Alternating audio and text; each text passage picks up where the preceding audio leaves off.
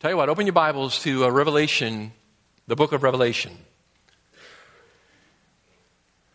We're in the holiday season, and the holiday season in many of our homes is a time of extra baking. It's the baking season. All kinds of wonderful desserts come out of the oven with a greater regularity at this time of year, and people exchange and share sweets and treats with others. And come January, of course, we have to make a resolution about dealing with the results of the abundance of our bounty. But as I think about cooking, and I think about a cake, for example, a particular Christmas cake perhaps, there's a recognition that there are a number of ingredients that go into that cake, right? I mean, there's flour, and there's sugar, and eggs, and milk, and butter, and baking soda, and vanilla. I mean, all of these things go into the cake. Chocolate cake, of course, you got to put, cocoa powder or something in there. And in order to bake that cake, and each and every one of those ingredients is necessary in order to get that delicious holiday cake. You just can't leave things out. I mean, you can cheap out and try to, get away with not using butter and put some kind of artificial man-made something in there. But listen, I can tell the difference. So don't cheap out. Put butter in your cookies. So anyway, you know what I'm saying? I mean, right? At least at Christmas. So why do I say that other than I like to eat? Well, I say that because it sort of serves as an illustration of what we have been doing here these last weeks as we have been talking about reasons for the pre-tribulational rapture of the church. We're baking a cake, and we have been adding the ingredients. And some of the ingredients, seem to be perhaps more important than other ingredients, but every ingredient is important. And if we left out some of these ingredients, then the cake wouldn't come out right. So here we are this morning, and we are finishing this section. And when we finish this section, we are finished with prophecy for a considerable period of time, Lord willing. But we've arrived at the 10th reason this morning why we believe and teach a pre-tribulational rapture of the church. Okay, we have gone through reasons 1 through 9. We have arrived here this morning at the 10th reason, and the 10th reason is simply this. We believe and teach a pre-tribulational rapture of the church because of the promise of Revelation chapter 3 and verse 10. Because of the promise of Revelation chapter 3, verse 10. Now, you don't have to turn there just yet. I mean, if you are, that's fine. We'll get there, I promise you. But let's get a running start at it, okay? The book of Revelation is the last book in the Bible. When the Apostle John completed this book, written under inspiration of the Word of God, the very inerrant Word of God, sometime around the year AD 96, a book that he wrote at the explicit instruction of the Lord Jesus Christ, he put down his pen, and with it had been completed all that God wanted his people to know out through and including the end of the age. It is the story, it is the completion of the story. We have everything we need. It has been given to us in the very Word of God. And so at the end it says, we do not add and do not take away from this book. This is the complete story. The book of Revelation yields itself to a very simple outline. There are many outlines possible, I suppose, but there is a simple outline that is here in the text, has been noticed for generations, centuries, and it's in verse 19 of chapter 1. I just pointed out to you. It breaks the book down into 3 segments. Jesus says to John, "Therefore write the things which you have seen, and the things which are, and the things which will take place after these things." Past, present, future, it is the outline of the book. And that's generally how it breaks down. The book itself was written and with the purpose of being sent to 7 historic churches. 7 historic churches located in Western Turkey and arranged in a somewhat circular fashion. so that the book could circulate among these 7 churches. I have a map that shows these churches for you here in Western Turkey, called Asia Minor in the Bible. And these 7 churches are located approximately 30 to 50 miles apart. And the book says, send it to these 7 churches, and it designates the order in which it is to be sent. And the order into which it is to be sent is a clockwise route, beginning in Ephesus and then moving from there to Smyrna and to Pergamum and to Thyatira and so forth. So in a circle.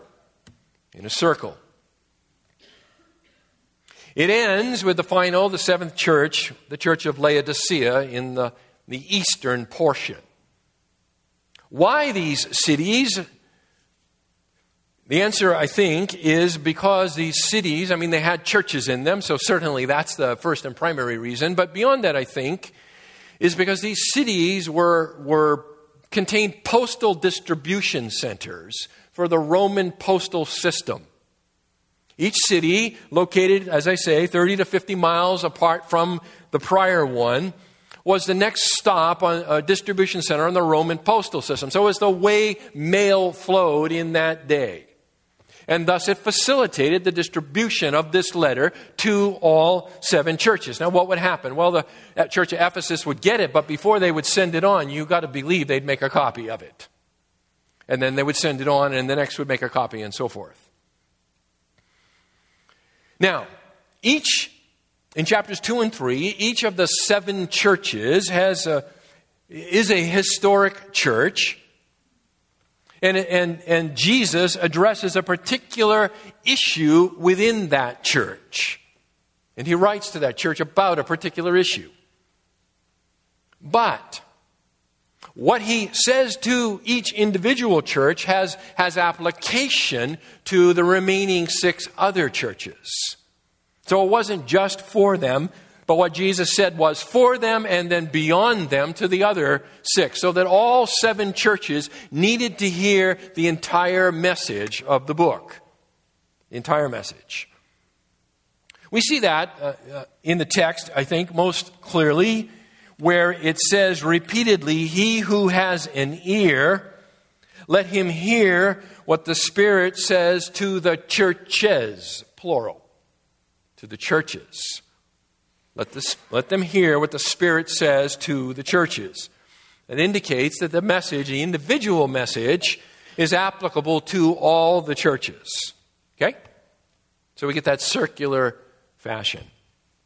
The church that interests us this morning, in particular, is the church of Philadelphia. It's found over in chapter 3.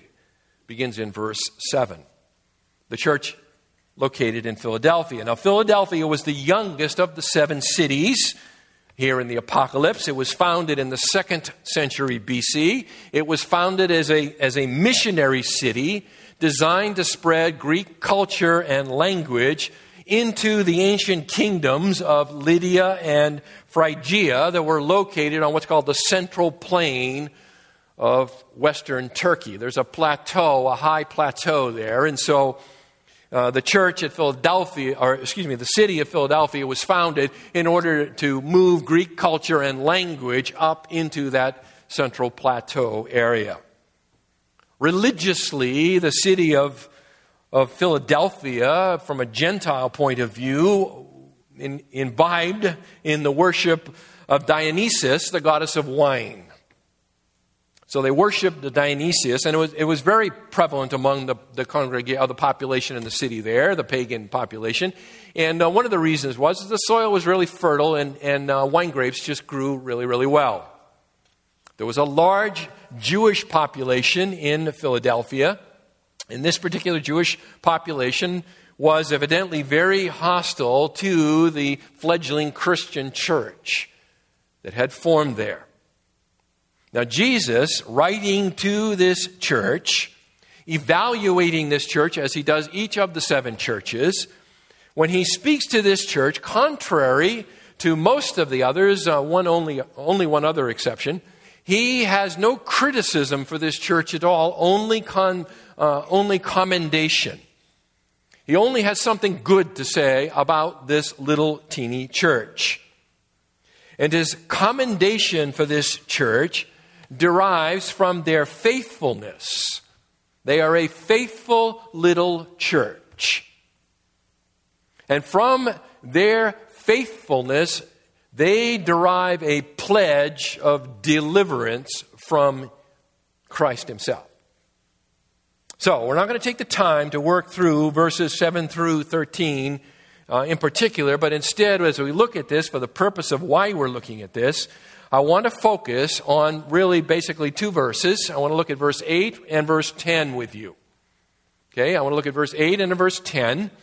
And there are two features that stand out in verse 8 and verse 10. The first, in verse 8, this is our outline for this morning. It's simply this. Verse 8 is a praise for their deeds. Verse 8 is a praise for their deeds. And secondly, verse 10 is a pledge of deliverance. So that's the outline. A praise of their deeds followed by a pledge of their deliverance. Okay? So take a look with me at verse 8. I know your deeds. Behold, I have put before you an open door which no one can shut, because you have a little power and have kept my word and have not denied my name. I know your deeds, Jesus says. And as the NASB renders it here in the second half of the verse, it says, because you have a little power. And I just want to make an adjustment here. I don't think that's the best translation there of the Greek preposition hati. It could be translated that instead of because. And I believe the ESV actually does translate it as that, and I believe it's a better translation. And I think it should read like this. I know your deeds, I know your deeds, and then jump ahead, that you have little power and have kept my word and not denied my name. Okay? I know your deeds, that you have little power, you have kept my word and not denied my name. That's your deeds. You kept my word, you didn't deny my name.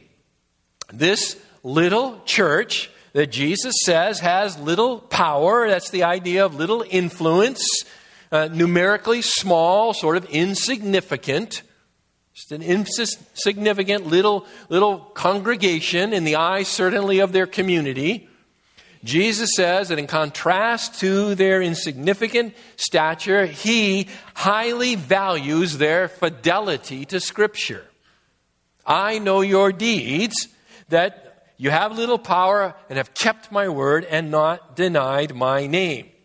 Even though you are small, you have obeyed my word. You have been able to endure. You have persevered in the face of pressure, and particular pressure, to deny Christ. Okay? That's the praise he gives them. He follows that praise in verse 10 with a pledge of deliverance. Because you have kept the word of my perseverance, I also will keep you from the hour of testing, that hour which is about to come upon the whole world, to test those who dwell on the earth. So you see the praise, you see the pledge. The praise is because you have kept faithful to my word, although you are small and insignificant. Therefore, I will deliver you. I pledge that I will deliver you. I promise, he says, to keep you from the hour of trial which is about to come upon the whole world. The hour of testing. So, question. What is the purpose of this testing? And in what sense is the testing worldwide? Look again at it. I will keep you from the hour of testing. So what is the purpose of this testing? And this testing is about to come on the whole world. So in what sense is this testing going to be worldwide? That's a question, actually a two-part question, that I want to look at with you. Now the word testing here, perazzo, in the New Testament has essentially two basic meanings. Okay? The word testing, the Greek word parazo behind the translated testing, has basically two meanings. One meaning is that it means to try or to test people in order to determine or to demonstrate or to expose what kind of people they are. It's used that way in chapter 2, verse 2. Jesus says there, I know your deeds and your toil and perseverance, that you cannot tolerate evil men, and you put to the test, there it is, you put to the test those who call themselves apostles, and they are not, and you found them to be false. Okay? You test them and you reveal, you expose, you determine, you demonstrate who they really are. They're false apostles.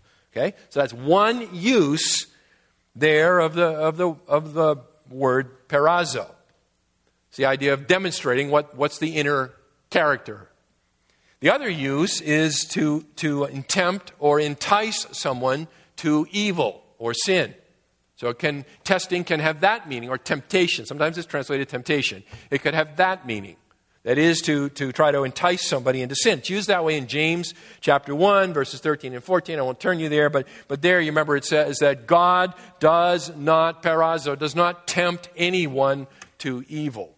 Right? So it's the same word. So it can mean an enticement to evil, or it can mean a demonstration or exposure of the kind of person being tested. Here in Revelation chapter 3 and verse 10, the use of parazo, where he says, I will keep you from the hour of testing. The testing here he is speaking of, the hour of testing, was an hour that is designed to demonstrate or expose or determine the people being tested. Okay, so its purpose is not an enticement to sin, but an exposure of the kind of people. This testing will be literally worldwide. The whole inhabited earth. Everyone who dwells upon the earth. You see it? Upon the whole world. To test, to expose, to demonstrate those who dwell on the earth. Interesting expression here. Those who dwell upon the earth. It's used 10 other times in Revelation. And every other place it's used, and I would say includes here, it speaks of people who are hostile to God. Wherever else that expression is used, those who dwell upon the earth, it speaks of those who are hostile to God. In the interest of time here, I'm not going to chase them all down with you, but for example, in chapter 6 and verse 10, it says, they cried out with a loud voice, saying, how long, O Lord, holy and true, you will refrain from the judging and avenging our blood on those who dwell on the earth.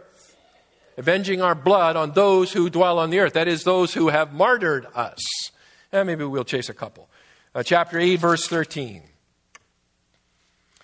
Then I looked, and I heard an angel flying in mid-heaven, sounding with a loud voice, woe, woe, woe to those who dwell on the earth, because of the remaining blasts of the trumpet of the three angels who are about to sound. 11:10. Those who dwell on the earth will rejoice over them. This is the two witnesses who have now been killed. And they will send gifts to one another because these two prophets tormented those who dwell on the earth. You can trace them all down. Chapter 13, verse 8. Chapter 13, verse 12, chapter 13, verse 14, used twice there. Chapter 17, verse 2, chapter 17, verse 8. I know that's really fast. Get the notes. But you can trace it down on your own. It always refers, in the book of Revelation, those who dwell upon the earth, it refers to those who are hostile to God. Okay? It refers to those who are hostile to God. This indicates that the purpose of the worldwide testing is to make visible the inner character of the earth's inhabitants who are hostile to God. It's to make it known. It's to make it plain. Whether they be Jewish or Gentile. Whether they be Jewish or Gentile. For example, Revelation chapter 16, verse 11.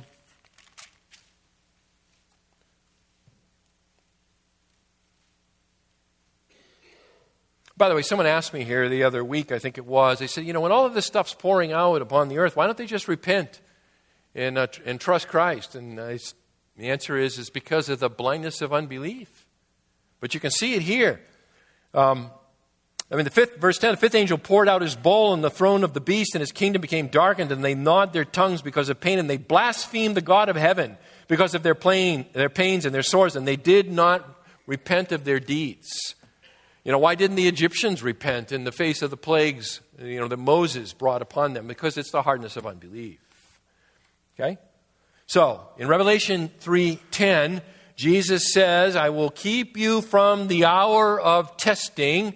That is, the hour that is designed to determine, to expose, to reveal the character of those who dwell on the earth. Those who dwell on the earth, the whole earth, at this time is evil. Is evil. Now, the church at Philadelphia does not need to have their inner character demonstrated, right? Because why? Verse 8, Jesus says, I already know your inner character. I know that you have little power, but yet you have kept my word and you have not denied my name. You have revealed who you are in the face of serious opposition. So, you are exempt from the testing. That's what he says to them. You are exempt. You don't need your character revealed. Your character has already been revealed by your fidelity to me and my word in the midst of difficulties. Because I know your deeds and I know that you're faithful, I have kept you from the hour. Now, question, what is the hour of testing that Jesus is speaking about here? Notice the definite article, the hour. I will keep you from the hour. That indicates to us there was a particular hour in view. Not any old hour, a particular hour. The hour. Not merely a general time period. Not a time just of personal stress for the church here in Philadelphia, but a special hour. An hour that is familiar to everyone who would receive this letter. The hour.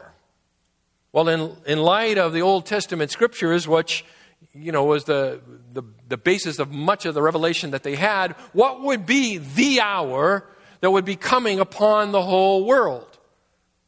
Well, anyone who had read Daniel 9 would know what hour he's talking about. He would be talking about Daniel's 70th week, right? Or if he was in Jeremiah 30 and verse 7, he'd be talking about the time of Jacob's trouble. Or if he was in Daniel chapter 12 and verse 1, they'd be talking about a time of distress. Or if they were reading Joel chapter 2 and verse 31, they were talking about the day of the Lord. Or if they were, had Matthew 24 and verse 21, it would be the great tribulation. And certainly if they were to finish reading the book of Revelation, chapters 6 through 19, it would be pretty clear what hour he is talking about, as it is laid out for them in the things to come. Okay? So, the hour of testing, the hour that was to them yet future, and beloved, I would suggest is still future to us. Now, question. Does this promise of protection mean that Christ will preserve them while they are present during the hour of testing, or that he will remove them from the time period of testing? Okay? Question. When he says that I will keep you from the hour of testing that is coming upon the whole world, the hour, right? The tribulation. Does it mean he will preserve them while they are present in it? Or does it mean he will remove them from the time period represented? I will keep. The verb tereso, the word keep, it means to keep. It means to protect. It means to preserve. Okay? In the sense of like watchful care. Watchful care. So the promise that Christ is making to this church is some mode of protection or preservation during the upcoming crisis. There's going to be some way that he is going to protect them or preserve them during the upcoming crisis. And the promise of this deliverance is based on the fact that they have already passed their test, right? Chapter 10, the beginning of the verse, because you have kept the word of my perseverance, because you have persevered, because you have passed your test, I will keep you from. Greek preposition ek. It means out of. It means away from. So Jesus is indicating here that the promise of deliverance, the promise of being kept, the promise of being preserved is a promise that involves movement away from the hour of testing rather than protection through the hour of testing. Okay? It's in the preposition ek. Now, if Jesus was communicating to them or wanting to communicate to them the idea that they were going to be shielded while living within this hour, within this time period, there are different Greek prepositions that he could have used. He could have used the preposition en, which means in. I will keep you in the hour of testing. He could have used the preposition dia. I will keep you through the hour of testing. But he doesn't do that. He uses the preposition ek. I will keep you out of or away from the hour of testing. Okay? So you have this verb preposition combination here, tereso ek. I keep from. Okay? I keep from. Now that grammatical occurrence has one other place in the New Testament where it's available to us to sort of try to gather what it is that he's saying. And interestingly, it is from the pen of John. And it is in John chapter 17 and verse 15. So I'll go ahead and turn you over there to John chapter 17 and verse 15. Tereso ek. John 17, verse 15. This is Jesus' high priestly prayer, right? This is the night in which he is betrayed. This is the night he'll be arrested. He is praying to the Father on behalf of the 11 and beyond even to us. But here in particular, he's praying on behalf of the 11. And he says, verse 15, I do not ask you to take them out of the world, but to keep them from the evil one. Tereso ek. To keep them from the evil one. So, in this passage, Jesus does not ask for his disciples to be kept from the presence of the evil one. Instead, he asks the Father to keep them from the power of the evil one while they're still living in the world, right? He's not praying, God, he's not praying take them out of the world. He's saying keep them from the power of Satan here in this world. Why? Well, because he's about to be crucified and they're going to be left, strike the shepherd and the sheep are scattered. So he is praying here using this grammatical formulation, tereso ek, that they would be kept safe from the power of Satan while they are still in the world. So based on that, there are many who conclude that the pledge in Revelation chapter 3, verse 10, you can go back there, with the same formulation, is a commitment by Christ to the church at Philadelphia to keep them safe during the coming hour of testing, rather than remove them before it comes. Now, wait a minute. I thought that Revelation 3:10 was the support that he was going to remove them before the hour of testing. And now it sounds like, according to John 17 and verse 15, that, understanding it there, taking it back here to Revelation 3:10, that I'm now all of a sudden arguing that Christ is going to protect his church during the tribulation. And it sounds like kind of a persuasive argument for that, isn't it? But that's where we would be wrong. That would be where we are wrong. Because there is a contextual difference between Revelation 3:10 and John 17:15. Listen, a foundational principle of Bible interpretation. Grammar is very important, but context is the most important. Right? You've heard, what's the three most important things in buying a house? Right? Location, location, location. The three most important things in interpreting the Scriptures are context, context, context. Context always rules. And so the argument here is, on its surface, very persuasive. But it is not definitive. Because the context of Revelation 3:10 will overcome and offset the grammatical similarity between John 17:15 and Revelation 3:10. So let me show you. In John 17, the passage deals with preservation from the power of a person. Right? Keep out or keep away from the clutches of Satan. That's what Jesus is praying for. Father, keep my disciples away out of the clutches of Satan. In Revelation 3:10, the emphasis is instead on deliverance from a period of time, the hour. One is of a person, keep me safe from a person. The other is keep me safe from an hour. Okay? The hour in which a trial exists, not just the trial itself. Keep them from the hour of the trial. Listen, the only way to keep people from an entire period of time is to prevent them from entering it. The only way to keep them out of, away from a period of time is to keep them from entering that period of time. And that's what Jesus is promising in Revelation 3:10. Now, some would say, well, whoa. Why can't the promise of being kept from the hour be likened to God protecting Israel when they were in Goshen when the 10 plagues were falling on Egypt? You remember that, right? The plagues fell on Egypt, but they were protected in the land of Goshen. On the surface, that sounds kind of persuasive, except for one problem. When Israel was in Goshen, they were physically, distinctly, geographically separated from the Egyptians. Right? You remember what it says? The Egyptians loathe shepherds. And so they were walled off in their own land. And so when the plagues fell, the Bible is very clear to say they fell on Egypt, not on Goshen. The land of Goshen itself was exempt. The problem here for Christians is that they are and we are interspersed throughout the world. There is no one little enclave that could be somehow shielded over. We are salted through society.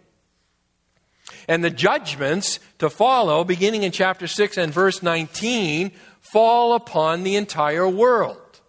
There is no little pocket of land that is exempt from these judgments. So I don't think it's a good comparison. Even on the surface, though it sounds kind of good, I think it's an apples and oranges comparison. Okay? So they are promised by Jesus to be kept away from, to be kept out of a period of time.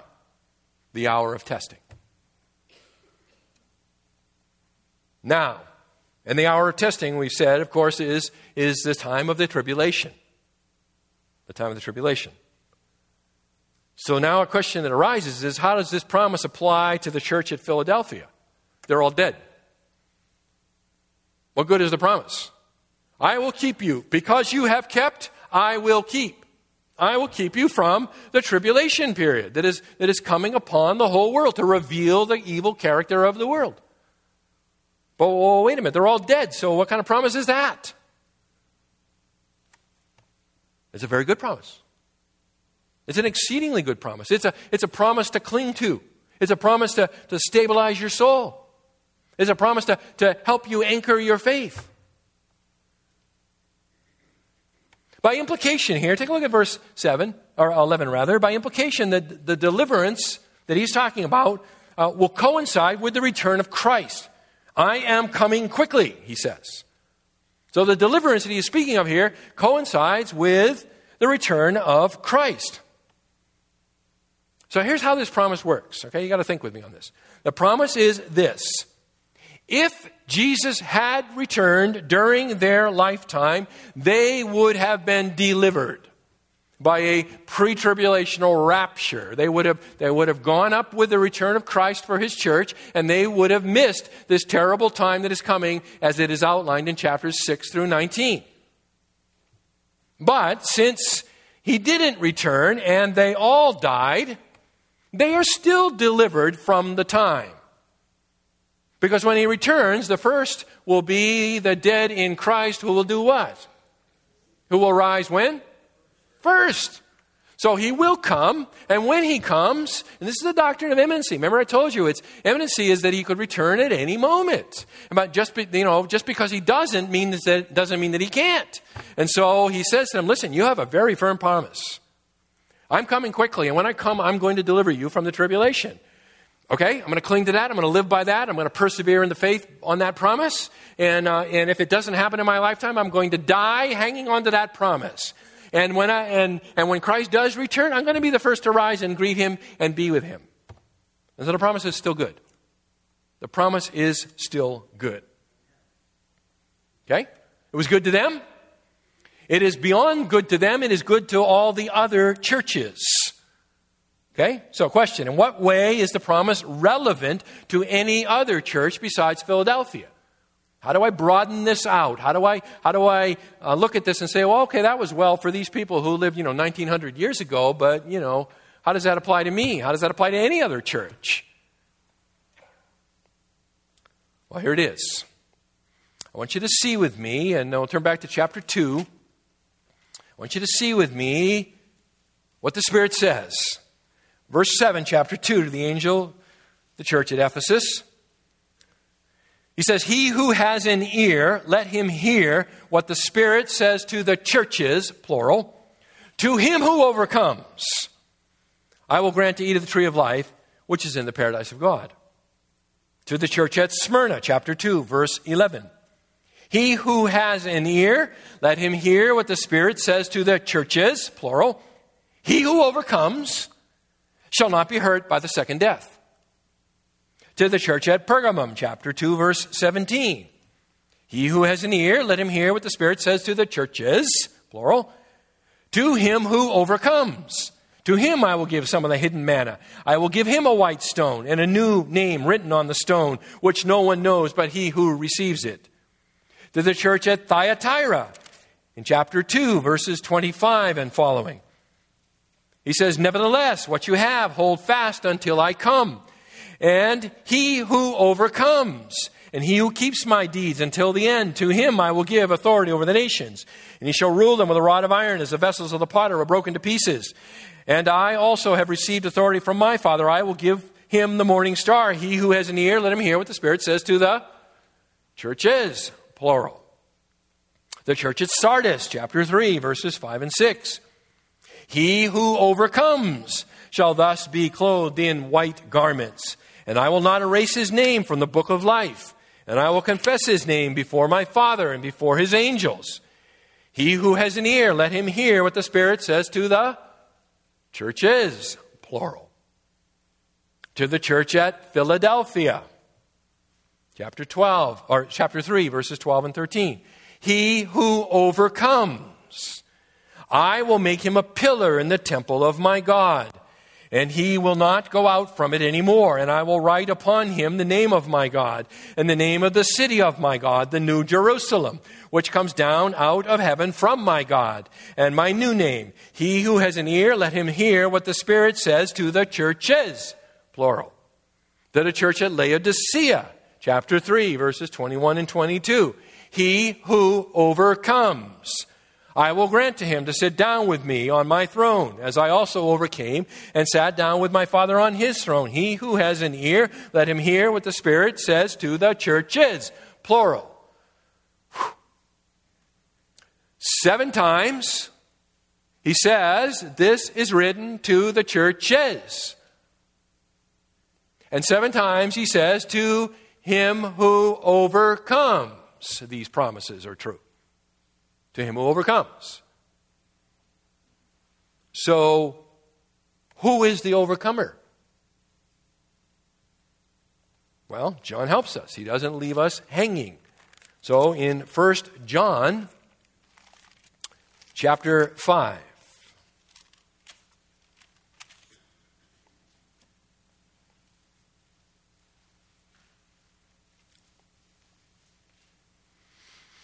According to John, in 1 John chapter 5, beginning in verse 4, he tells us who the overcomers are.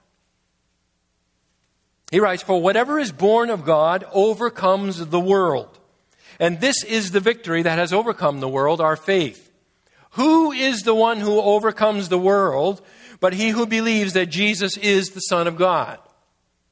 Who are the overcomers? To him who overcomes. Who are the overcomers? The overcomers are Christians. It is the Christian who is the overcomer. So John is speaking here in these 7 letters to 7 churches that are applicable to all 7 churches, and by extension to all churches that have ever existed from Pentecost forward, a promise of deliverance to the overcomers. Listen, the book of Revelation was written to benefit the churches, right? They have historical churches, 7 of them. And it was to benefit all 7 of those. But they were to get it, read it, copy it, pass it on, keep it moving. The book of Revelation is like a story with 2 alternate endings. Have you ever seen those children's books? Where you have a children's book and you're reading along and you come to a decision point in the book as the reader. And you can choose you make one decision or you make another. And the outcome, if you make this decision, it says turn ahead to page 57 and pick up the story again. And it gives you a different outcome, right? And if you make the other decision, turn to page 36 and pick up the story and it has a different outcome. The book of Revelation is like that. The book of Revelation is like that. It is written for the churches, and it lays out 2 alternate endings. 2 alternatives. One is wrath, beginning first in chapters 6 through 19, in the terrible wrath of the day of the Lord, followed by the eternal wrath in the lake of fire. The other ending is deliverance from the wrath of God, both the temporal wrath during the day of the Lord and the eternal wrath in the lake of fire. Instead, you go to be with the Lord in His kingdom when He returns for 1,000 years. You are part of His great and glorious kingdom. And then you follow and proceed ahead into the new heavens and the new earth, the eternal state. So there's 2 endings. Right? Depending how an individual and a church, right? So you hear the church at Laodicea is a good illustration of this, where he says, "Behold, I stand at the door and knock," right? "If anyone hears my voice and opens the door, I will come into him and dine with him and he with me." So the idea here is, to listen up, 2 alternate endings. 2 alternate endings. If you are an overcomer, this is your ending. If you are not an overcomer, you have a different ending. So respond to the message. It is written to the churches. It is written to individuals, because churches are nothing but collections of individuals, right? It's not written to a building. It's written to a group of people. So it's written to us. It is written by extension to us. We are part of this.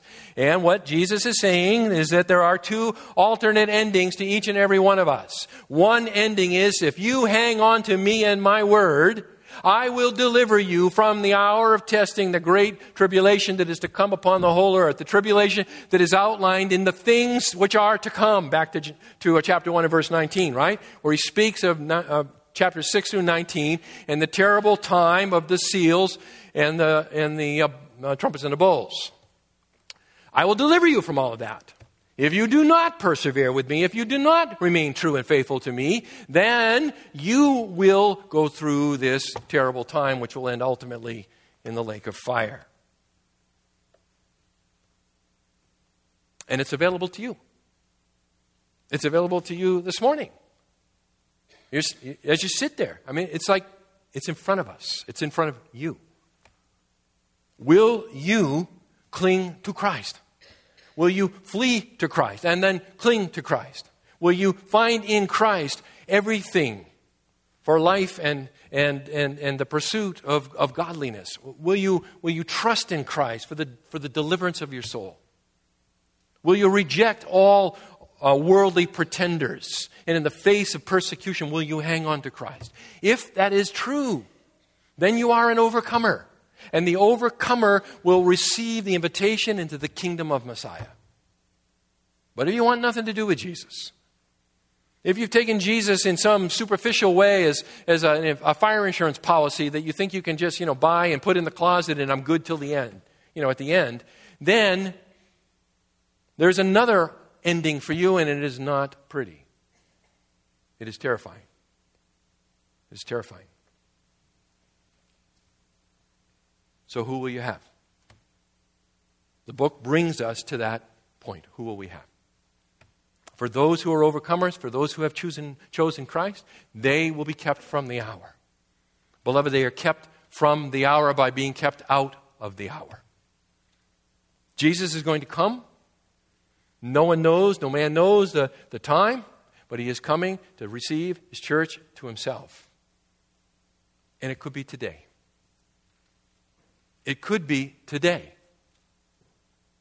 And the question you got to ask yourself is, if it were today, if it were now, if the shout were to come, the trumpet were to sound, right? And the dead in Christ were to rise first, and then we who are alive and remain were to be transformed. And Paul says in 1 Corinthians 15, in a moment, in the twinkling of an eye, we shall be changed. When all around you, the people are changed, what will happen to you?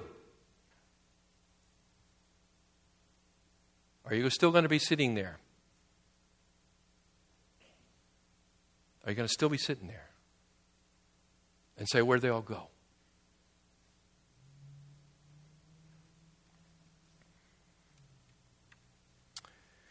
Probably appropriate as we close out the study here of prophecy, and we've been at it for months now, right? Matthew chapters 24 and 25, remember that? That was like earlier in the year. And then 10 reasons for the pre-tribulational rapture of the church. We've been doing that for a while. We're done. Notice what Jesus says here to the church at Philadelphia.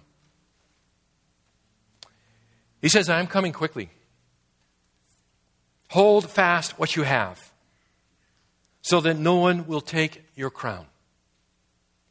He who overcomes, I will make him a pillar in the temple of my God, and he will not go out from it anymore. And I will write on him the name of my God, and the name of the city of my God, the new Jerusalem, which comes down out of heaven from my God, and my new name.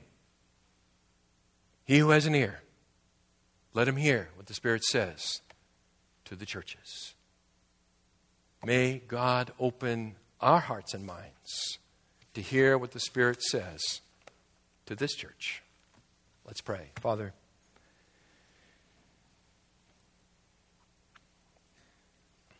we have labored away these many months trying as best we can to understand what you have recorded for us. What Jesus said, what he meant by what he said, how it fit with what others before him have said and apostles who came after him said. To compare Scripture with Scripture. To try to be approved workmen, not ashamed, handling accurately the word of truth. And our Father, we are not so arrogant to assert that we have got it all right and there's nothing more we could learn.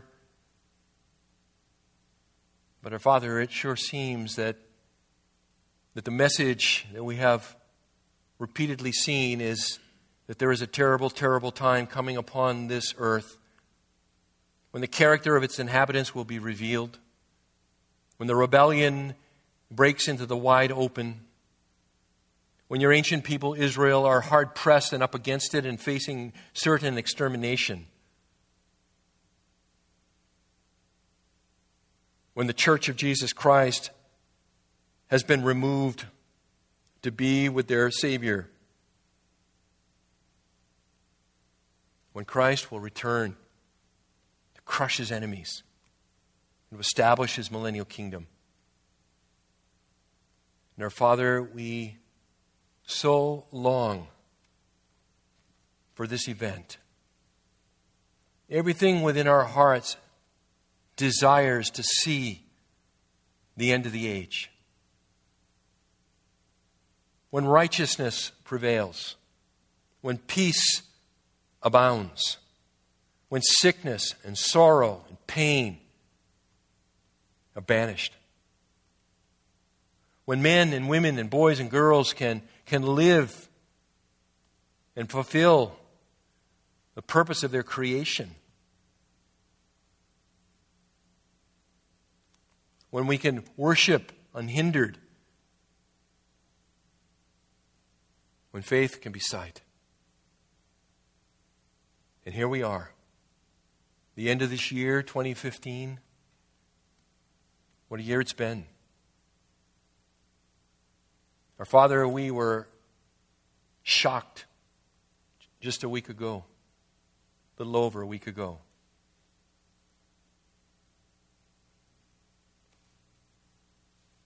Oh, Lord, it's easy to become frightened. It's easy to become unnerved. Father, may you just renew in us a strength,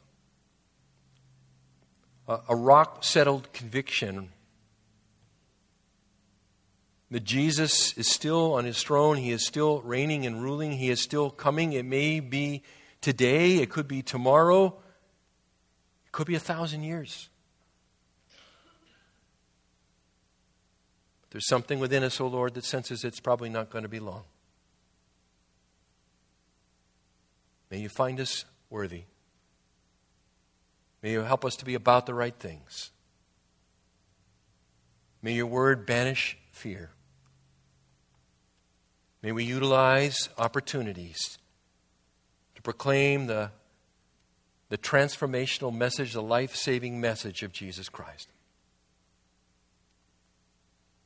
And may we, with the saints of old, as the very book of Revelation itself ends, may we be able to say with a whole heart, Maranatha, come quickly, Lord Jesus. Amen and amen.